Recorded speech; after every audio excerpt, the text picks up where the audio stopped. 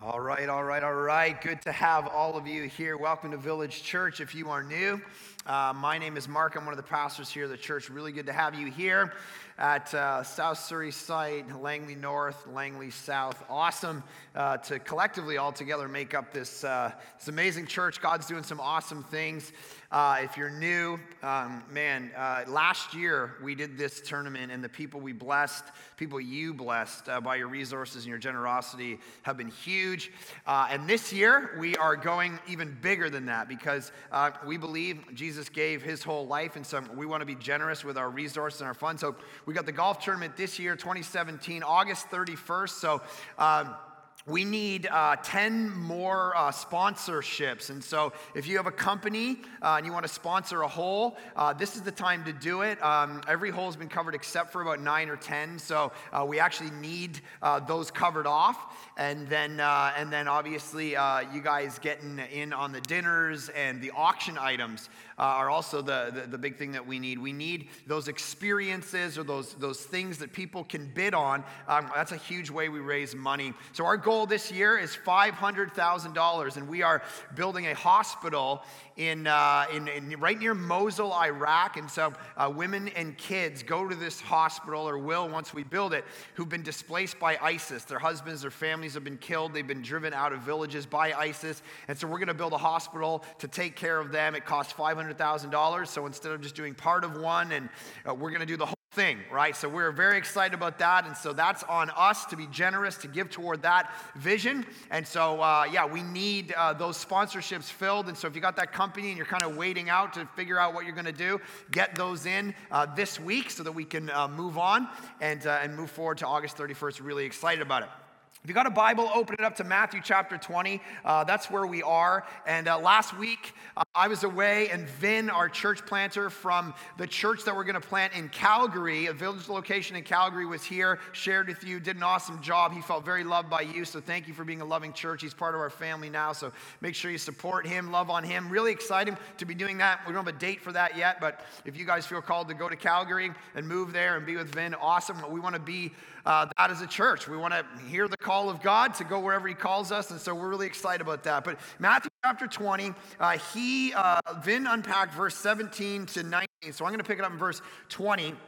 And there's a bunch of stuff in this text that I want us to reflect on for a few minutes. And so verse 20 of Matthew 20 says this: "Then the mother of the sons of Zebedee came up to him with her sons, and kneeling before him, she asked him for something.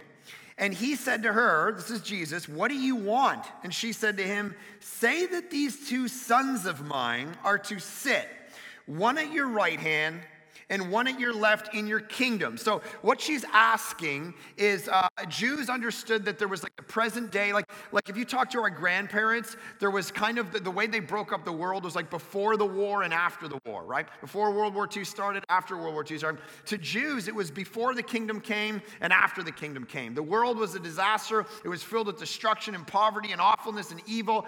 And yet one day God is going to bring about his kingdom. And one thing that you and I have to understand is that when Jesus came, part of what he was trying to say was, I'm bringing the kingdom in now, in the present. That's why he told us to pray in the Lord's Prayer, "Your kingdom come, your will be done on earth as it is in heaven." It's not just something off in the future. Man, I hope God moves and works someday to actually defeat evil and sin. He has done this in the person and the work of Jesus. But what she's asking is, when that time comes, because she doesn't totally understand that Jesus is saying there's a piece of the kingdom that's now, and then there's a piece not yet. She's saying, when that time comes, can my two sons sit at your right and your left? Can they have kind of some authority? Can they be like the second and third in command of the kingdom? Now, here's the thing. Before we think this is a dumb question, let's just zone in on a couple things. The first one is, she says, I love this, underline this, kneeling before him. Like, let's just understand the posture of this woman before Jesus. That literally the world is divided up between two kinds of people. People who have bowed and knee to Jesus and people who haven't. And this room is divided up. And these locations are divided up between people who've knelt before Jesus and said, you get to be in control of my life. You get to be in control of my money, of my sex life, of my worldview, of the way that I deal with my family. Either I kneel before you, Jesus, and let you be in total control, or I'm in total control. That's the only two things. There's the only two camps to be a part of. And there comes a point in our life when what the Bible constantly calls us to do is come to a place where you actually kneel before Jesus, where you don't stay in this middle ground. You actually come before him and say, you get the authority and everything about my life. I preached this past weekend down in California at this church, and it was just such an honor to be able to preach down this great family.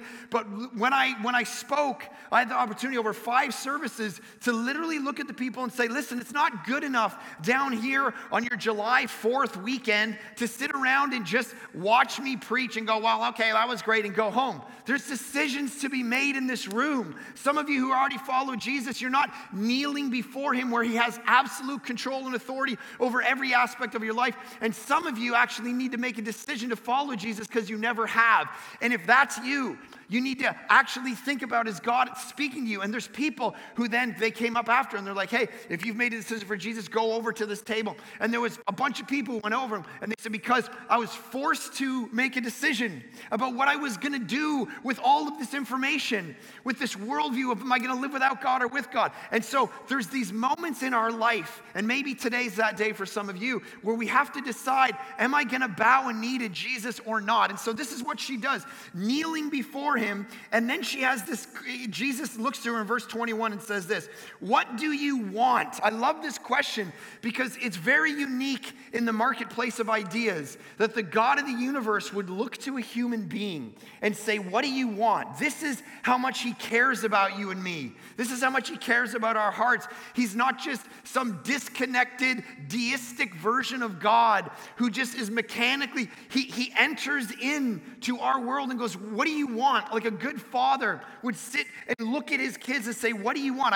I took Sienna with me down to California to travel, and I was constantly looking at her saying, what do you want? What do you want to do? What would you like? And then they actually backstage, she was kind of living the preacher kid's dream this past week. And I was trying to kind of be like, okay, honey, don't get used to this. All right. Because they were like, would you like you're back here and your daddy's out there. Would you like a snow cone? And she's like, duh.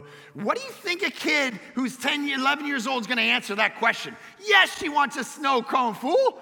So I came back and she's like, I'm like, what is that? She's like, I don't know, snow cone. I'm like, okay, none of that. And then I went back out and someone else walked in and like, would you like a nice little Frosty with chocolate and whipped cream? She's like, how long is he out there for? Yeah, I'll take one of those, maybe two. All right, and I come back and she's like, she's hopped up. I'm like, what are you doing? All right, this is a good father looks to the kids and goes, what do you want? What are you saying to me? If we're in relationship together, I'm actually entering in, humbling myself and saying, what are you wanting? And so he's listening to your heart. And this is where you and I have to understand the whole idea of prayer is not some systematized thing where you have to be some mechanical robot and you can only say the right things or God doesn't hear you. What do you want? Talk to me. I'm a good father. I want to hear from you. I actually care about your life. I want to know what you think about this. I want you to just rhyme off about stuff about how you're feeling. Listen, those of you who are afraid to tell God about your anger and your fears and your frustrations, don't be. Read the Psalms. He's constantly saying, the Psalms read like some schizophrenic thing where one minute you read like Psalm 70 or something and he's like, Lord, I wouldn't want to be in any other presence than yours. No matter what happens in my life, you are the ultimate person and glory in my life and I want to see or touch no one else and talk to no one else. Literally the next Psalm is, I hate you, never talk to me again. You let some bad stuff happen. I'm going away. And it's like this all over the place. This is who the Psalms were. And they weren't afraid of it. And some of you you're afraid to go, God, I don't understand why this is happening in my marriage right now. I don't understand why my finances are a disaster right now. I don't understand why I got this diagnosis right now. You're screaming out. He's going, what do you want? What do you want to say to me? What's your heart? How you feeling about it? We're in relationship. We're walking together. This is the beauty of the gospel, is in Christianity, you get a God who enters in and cares and asks the question that in every other religion, it's just disconnected. You don't get to, they're not asking you, the gods or God in a Unitarian, they're not asking you this question. And so if we understand that in Jesus, we actually get to see the God who's been a mystery, who's been the one behind the veil for history, and then Jesus shows up and says, let me explain, let me exegete God to you, then we see that God is the one who says, what do you want? And then what we see is we see a mother. She says, let these two sons of mine sit at your left and your right. Now, let's just sit here for a second, because what you get is this strong, here's what the Bible lays out for women. All right? People misunderstand the biblical idea, and they think that women are supposed to be sitting at home, quiet, just keeping house, and that's what the Bible lays out for people. And here over and over we go, man, you're not reading the text. The text has strong, courageous women who fight for their families. And how many of us, even still today, it's their mother or their grandmother who had the spiritual leadership in their home to actually lead them to Jesus. It was their mother that had the massive influence. Now, I do believe the Bible lays out that at the home, the father is supposed to be the head of the household, the spiritual leader, sacrificing, taking the responsibility for his house, on his knees, loving his family, sacrificing for his family, leading his family. But this isn't a situation where it's like, and the wife just sits in. This is strong womanhood. This is God holding Eve accountable. This is calling Sarah to big things, Esther to big things, Mary to big things. God does not look out at women and go, okay, just have your quiet spot and don't have any influence and don't have any impact. These are the leaders, the massive influencers in our lives are often the women of our lives. And here's a mother, and she's playing this kind of mother bear role. Like moms get jacked up about their kids, and they do so. I mean, we're a part of this like swim club thing, and this week my youngest daughter Bella, my wife had signed her up to get in these classes, and there was a waiting list, and so she couldn't get in. So my wife said, "Oh, don't worry, I'll figure this out." I'm like, "I don't know, okay." So she shows up the next morning. She's like, "Hey, I need my kid on this in this class," and they're like, "Sorry, she's not on the list." She goes, "Oh, she's on the list." So she goes in, she's like, "I want my daughter on the list." And they're like, okay, but there's a few people who didn't show up. She's like, "Put her on the list. She's going to go to this class." So she went to the class once. Then she went twice. Third time she shows up, she's like, "No, she's still not on the list. She's still on the waiting list." My wife's like, "She's already been to this class twice. You will keep her in this class." They're like, "No." So she goes in, they're like, "Sorry, she can't go on it. There's other people on this list." And Aaron's like, "Okay, those kids have not been to this class, true?" And they're like, "They have not been here yet." She goes, "Okay, so remove them and put my daughter in because she's already been here. Those kids can go a different day." And they're like, "Okay, ma'am." All right. This is jacked up she-bear mom. All right. And that's what happens is this is what women, they love their kids so much. They want to fight for their kids emotionally, physically, spiritually. They will do anything for their kids at this mind-boggling level where even this woman is coming to Jesus and saying, "You see my two sons here? My two sons, I want them to be more important than everybody else." This is what happens. I was reading a guy named John Sowers. He's got a book called The Heroic Path. He tells the story of the strong, courageous influence of women in his life, moms and grandmas. And he tells this story. It takes a minute to read it, but I just thought this is a fascinating picture of this woman who in this gospel is fighting for her kids. He says, "My mom knew I loved the Boston Red Sox growing up, so sometimes we went to Arlington, Texas to watch them play the Rangers. We always stayed in the team hotel. Some of the players were really cool, and they would let me carry their bats for them, and to a 12-year-old kid, that was a dream." And then he says, "Another time I saw Roger Clemens leaving the team hotel to play golf. Starting pitchers sometimes play golf in the morning on a day off, and Roger's one of the best pitchers in baseball history, holds a single-game strikeout record, 20, won 7 Cy Young Awards, went to the All-Star 11 times and 2 World Series." And he says, "So when I saw Roger Clemens in the team hotel in Arlington, I'm 12 years old, it was no small task to ask him for an autograph because he was the toughest pitcher in baseball. He would even fight other men and throw balls at them without even thinking about it. I felt like I was jumping into a shark tank. Once I started, there was no going back. I walked up to him, and with all the bravery I could muster, I stuttered, 'Mr. Clemens, would you please sign my baseball?' "No way, kid," he snapped. "I've already signed for you." Crushed, I couldn't ask him again. He hadn't signed for me, but he thought he had. So I hung my head, made my slow retreat back into the hotel lobby, crawled under the rug, and lay there like a dead thing. A few minutes later, my mom came down and could tell I was distraught. "What's wrong?" she asked. "Well, Roger Clemens is right there, and when I asked for an autograph, he griped and told me he already signed my baseball." Mom grabbed the baseball out of my hand, walked outside where Clemens was to get into a limo. I could hear her voice from inside the lobby. "Mr. Clemens," she said. He turned around, towering over her, a full foot, 230 pounds of lean, mean Texan, but she was unflappable. "Roger, you said you already signed for my son, and you didn't. I would be grateful if you would sign this baseball." You should have seen his body language. He was backing up, trying to get away from her. Here was the scariest and meanest pitcher in baseball history, the guy who threw a bat at Mike Piazza, and he was retreating from my mom. He was recoiling from a small southern woman named Georgia. I still have that autograph. We've been raised by heroic moms and grandmoms. That's what John Sower says. This is an experience of so many people in this room, that the ones who fight for us are the women. And I'm surrounded by beautiful, godly women. My own wife at home with 3 daughters, she right now has been the biggest spiritual influence over my daughters, has been my wife, not me, even though I'm the pastor. "Oh, gather around, kids. I shall give you the theological training you need." It's my wife. They watch her. How is she godly?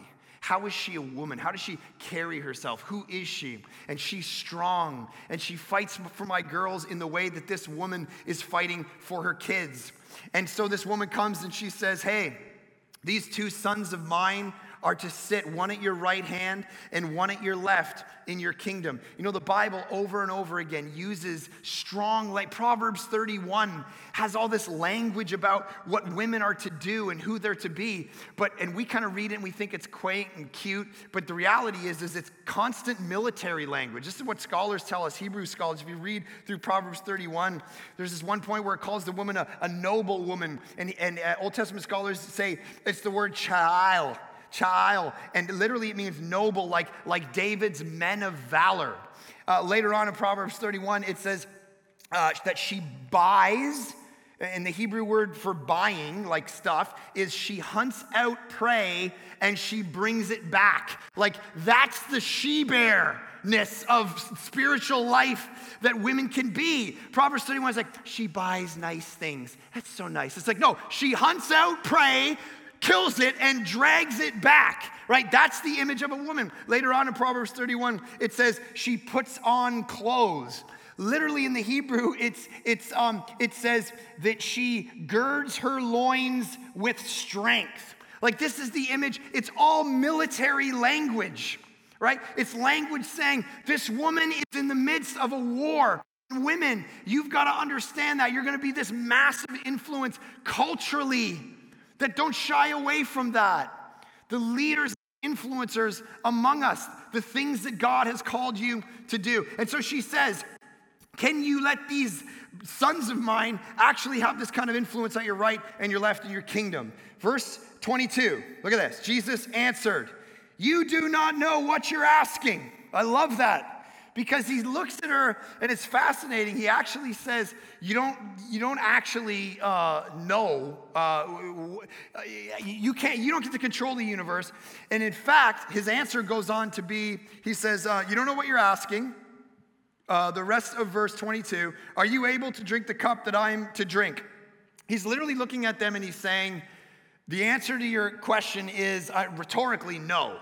Which is fascinating because we think that God's answer to our prayers should always be yes, because we've got better ideas. And he looks at her and says, you don't even know what you're asking. When you pray that prayer, do you understand that it is my option and my right to actually say no to the questions and the things that you're requesting because I'm God? But underneath this idea of her prayer life is this fascinating thing that realize, even though she's a mom, even though she's powerful, even though she has influence, she still, listen to me, recognizes that the most important thing she can do for her 2 sons is bring them closer to Jesus. This is what's important for every single one in here. The most important thing about your life is to figure out a way where if you aren't orbiting closely around Jesus, that you get very close to him. And here's why.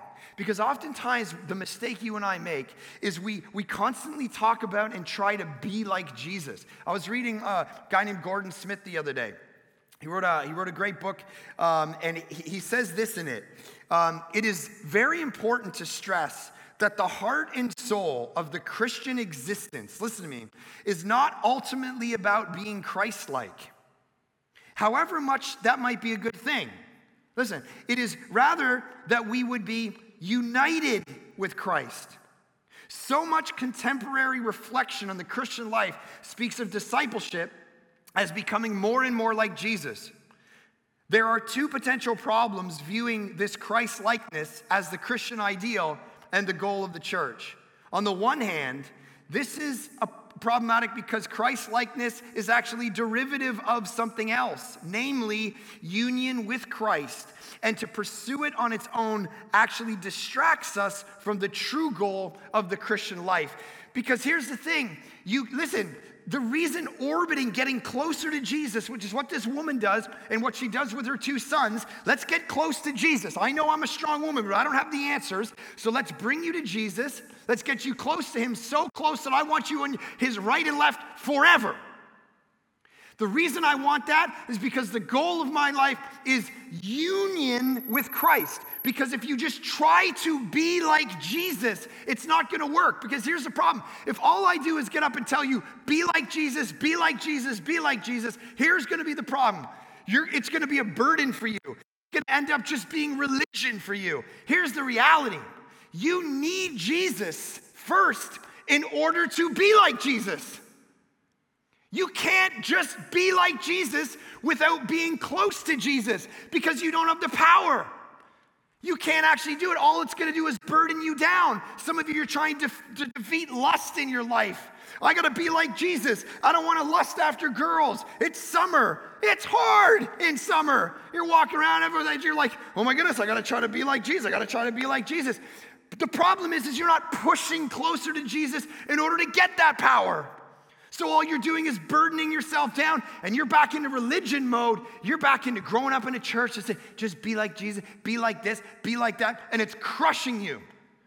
That should not be your goal. That's derivative. That's something that comes out of an earlier goal, which is, okay, I don't want to be like Jesus. I got to get close to Jesus. Then I become like Jesus. You can't skip that step. And that's what she's doing. She's saying, listen, here's the other level of what she's doing. She's looking at her kids saying, you know what the most important thing is? That you get close to this man. Because here's the thing, kids, and this is what's crazy, and every single parent in here has got to embrace this. We tend to function like we're the most important person in our kids' lives. And here's the problem with that. One day, you're going to die. And you'll be gone. And you're going to leave your kid vicariously living their faith out through you, not having a faith of their own. The person you need to fight to get your kids to love is not you, but Jesus. Because even when you're dead and gone, he remains. He is the hope of your kid. Not having a good family time, not building sentimental memories, not going up to the cabin every other week because I just got to build into my kid. You could do that every single weekend for the rest of your life and die and leave your kid without an understanding of their need for Jesus to connect to the God of the universe that transcends death, that will take care of them when you're gone. That's what this mother understood. I got to get my kids to love Jesus more than they love me. And so she says, can you please do this? Now, look at Jesus' response. You do not know what you're asking. Are you able to drink the cup that I am to drink? So here's what his answer is. This is very encouraging for all of us in this room. He's actually referring to the cup of suffering that he's about to go through. So Jesus brings up and says, oh, you want to become a Christian. All right, so if you want to become a Christian, here's where I'm going to start. I'm not going to start with, so just say these 3 things, say this little incantation, add Jesus to your already, whatever worldview you have, come forward, say a prayer, a magic prayer, and move on with your life. Great, we're happy, let's check it off. We got another person to accept Christ. That's not actually how he starts. When they show a bit of interest toward coming to him and having union with him, he goes, oh, here's the thing. There's going to be crazy amounts of suffering. Like the opposite of the prosperity gospel. Come to Jesus and he'll take care of your life. You'll have a nice car. You'll have a nice home. You'll never get sick. You'll get promotions at work. Come on, follow God and he'll. The opposite. He comes out of the gate and goes, you're going to have a cup of suffering. That's what's going to take place in your life. You still want it? You still want this? You can take it if you want it. I mean, Jesus is like in this moment, the worst evangelist. It's like, please show me the way to become a Christian. He's like, I don't know, maybe not. We'll see. I don't know. What you? Oh, okay, you really? Oh, I don't know if you can handle it, bro. I just don't know if you're strong enough. Yeah, I don't know. I just don't know if you're courageous enough. I don't know. You sure? It's gonna be a lot of suffering. It's fascinating. The true New Testament picture of discipleship, suffering, Philippians 1, not that I might just share in the resurrection, but that I might share in your sufferings. That's insane. He's saying that part of the Christian life is you're going to have to drink a cup of suffering in your life, that you're not going to be insulated from finance problems. You're not going to be insulated from your family turning on you, your friends turning on you, from your marriage getting difficult. You're not going to be insulated and protected from these things. Life is going to happen to you because the brokenness of the world has not been wrapped up yet, and you're going to get ground by the world around you, just like Jesus is about to. He's about to go, and the world is going to crush him. And he's saying, that's the model of discipleship I want to lay down. For all of you who are interested in this, just understand that suffering is part of this, that you don't get resurrection without cross. And so he says, are you able to drink the cup that I'm going to drink? And then I love this. Listen to what they say. Like little sassy guys. They said to him, underline this, the end of verse 22, we are able. Love that. So Jesus goes, are you able to do this, bros? And then he goes to walk away. They're like, yeah, we can do that. And he's like, whoa, okay, interesting. So I actually put the bar high. And see, this is why at Village we love to put the bar of discipleship high, right? People said, oh, your church plan's not going to work, way back in the day, right? Because Canadians, they need to be talked to in soft, pear-shaped tones, and you need to be conversational, and you got to kind of have some dialogue with them, and you just kind of, you get up and you like yell at everybody, and you're just preaching all the time. Like, you need to just teach. You need to be dialogical because they're going to be offended, and so we're like, well, no, the only plan is you just keep preaching verse by verse through the Bible, and so what would happen is we just offend someone, and they go, oh my gosh, that's so offensive. I got to bring my friend, right? And they just go get their friend, and this is what began to happen, is the offense of the gospel, right? Because Paul says in 2 Corinthians, the idea that when the gospel gets laid down, when the message that God is love and he gave his son and he took the wrath of God on himself and Jesus died for sin and rose again for salvation, that sometimes when that message goes out, that for some people it's the smell of life, Paul says in 2 Corinthians. But for other people, it's the smell of death and offense, so much so that the scandal, which is literally the Greek word scandalon of the gospel, that people stumble over it as to not get up. Some people, that's what the gospel does. But other people, they stumble over it and they get up and they go, I need new life. I need something. And this is what he puts the scandal out. This is why we raise the bar so high. Are you able to take this kind of cost of your life? And many of you have said, I am, and you've stood up. Like, I love that spirit. That's the kind of spirit we should all have. Don't just sit back, passive Canadian.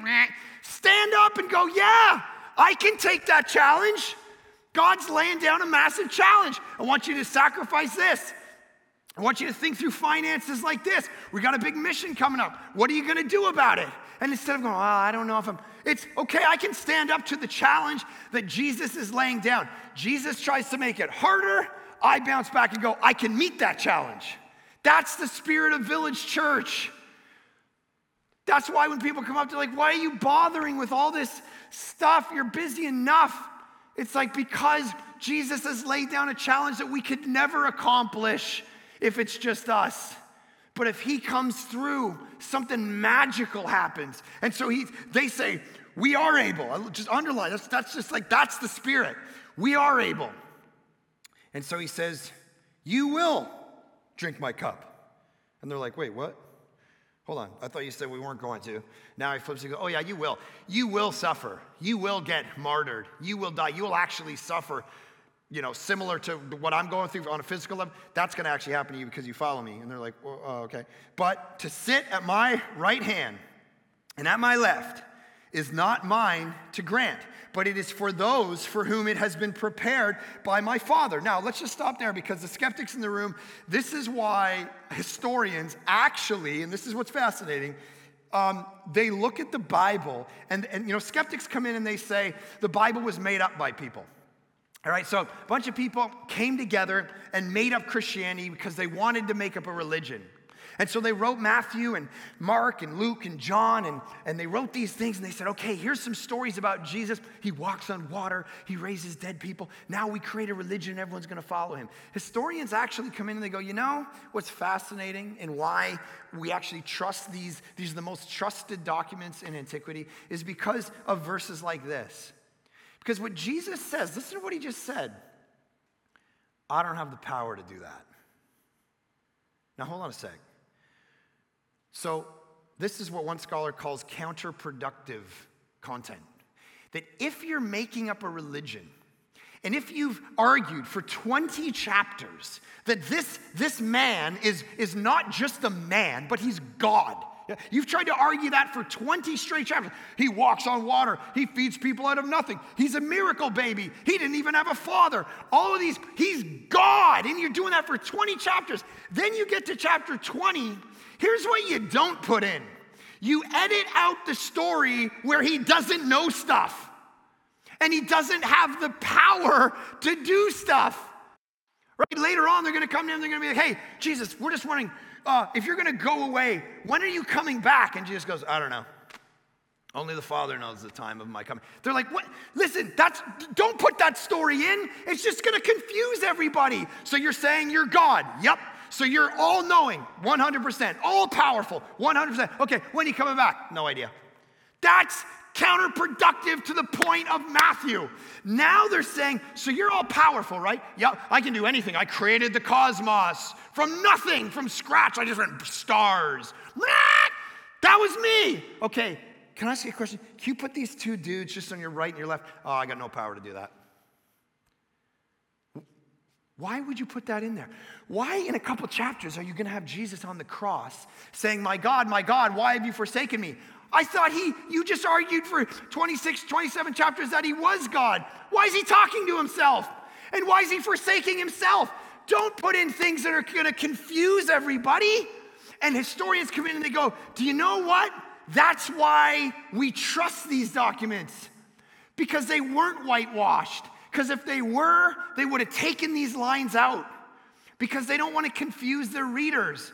But they're there. And so historians say the reason they're there is because what this reeks of is that this is just how it happened. If they were whitewashing it, delete that one. Delete that time in the Gospel of Mark where Jesus walks into a village after telling everybody he's God, and they say, hey, can you heal these people? And the text literally says he could not heal them because of their lack of faith. What do you mean could not?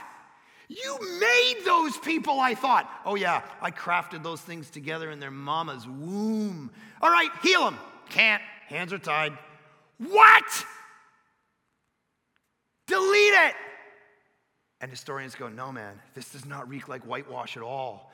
This is just the tension, and it's retained because these documents are real. And that's why it's the most trusted document in antiquity. Out of all of the documents, the religious books, everything, historians go, this is legit. We've put this under the massive scrutiny. And these tensions exist because it's just what happened. It's what the writers saw.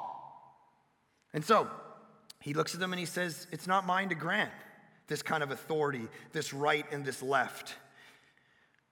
See, here's what we got to understand. Here's a deep question that we all have to ask ourselves, that this text is just stirring in my heart, even about as I look in the mirror of my own life. We can all admit Jesus Christ is he's a compelling figure. Like, he's an interesting guy. So if you're orbiting around him, like you come to our church, let's say every week, or you're starting to investigate Christianity, great, awesome. You go to community group, you pray, you do your devos, you read the Bible, you listen to worship songs, amazing. That's good. Here's kind of the deep question that this text, that's rumbling under the surface of this text. Listen to me. Why? See, we pat people on the back for any kind of interest in Jesus. This guy got interested in Jesus. He talked to me about Jesus. And we go, woohoo! We're excited! But this text goes, let's ask a deeper question. What's your motive? What was the motive of this woman coming close to Jesus and trying to get her sons close to him so that they would have power? Do you know how corrupt that is? Can they sit at your right? How about you just is it okay if you save them? Is it okay if they get to come into the kingdom and you deal with their sin? How about baseline accomplishment? What is her motive? It's not just to have life. It's so that their kids have authority and power in some messed up way in the kingdom of God. What's the reason behind the reason that you're here right now? Question that for a second. You might follow Jesus. This story goes, what's your motive? Not just enough to be interested in him. There's lots of people interested in him. Why? Is it for some kind of benefit for you? Maybe it's good for your business that you come to Village. Maybe it's just good for your family, or it makes you feel good about yourself. Why are you getting close to him? Why are you orbiting around him? There are different answers to this question represented in every seed in here. And you got to ask the Lord, man, what is mine? Is it pure? See, you look at the next story, it's fascinating. Look up verse 21. He looks to her and he says, what do you want? What do you want? That's the question. You know what the question of the next story is? We'll deal with next week. You know what it is? Verse 32, Jesus sees a couple blind guys. Stopping, Jesus called them and said, what do you want me to do for you? In Mark, it's actually the same exact question. He asks the woman, what do you want me to do for you? He looks at these blind guys and says, what do you want me to do for you? And their answer is, Lord, open our eyes. There's some people, the answer to the question is, what do you want me to do for you? I want power. I want authority. I want better things. I want a better life. I want not to suffer. I want a better business. I want a better family. And for some people, it's, I just want to see, man. I just want to know. I want this. I want this bear. I just want to know you. I want a taste of you. I want to grow in you. I want to get close to you, union with you. I want to abide in you so that I become more like you. So let's ask this question of ourselves before I pray for us. What is the motive of you getting close to Jesus and putting your faith in Jesus? Is it pure? Is it right? Or is there some other benefit that you're looking for that's not of him? It's a worldly thing that you're just clamoring after. That's what this story raises. What is our motivation for believing in him? Father, my prayer across every location today is that we have the courage to actually ask that deeper question, and you would answer it clearly in our minds right now. And if it's not a pure motivation for why we're with you, why we love you, why we believe in you, then you would burn it away. That for the people in this room, for some of us in this room, the main issue is actually just to get close to you for the first time. And that motive would be, I want to know God. I want to experience the forgiveness of sin and the freedom that the cross and the resurrection bring into a life when we walk away from sin and believe in Christ. that motive would be pure. But sometimes over the years, our motives change and get corroded. And what's fresh in my mind right now are memories of me as a 17-year-old kid, so just passionate for Jesus, and it was pure, man. It was just about you and telling others about you so that they may experience you. And over the years, it gets clouded with stuff and life. Burn that away from my mind and my heart. Let me go back to the first love, to the reason I'm here to begin with, and let every person here go back in their mind. What was that original reason? Make it pure again. Sift through our motives and let us be able to be in you, pure in heart. Because as you say, blessed are the pure in heart, they will see God. In Jesus' great name we pray. Amen. Okay, guys, thank you so much for being with us across our locations. We will see you next week. Thanks so much.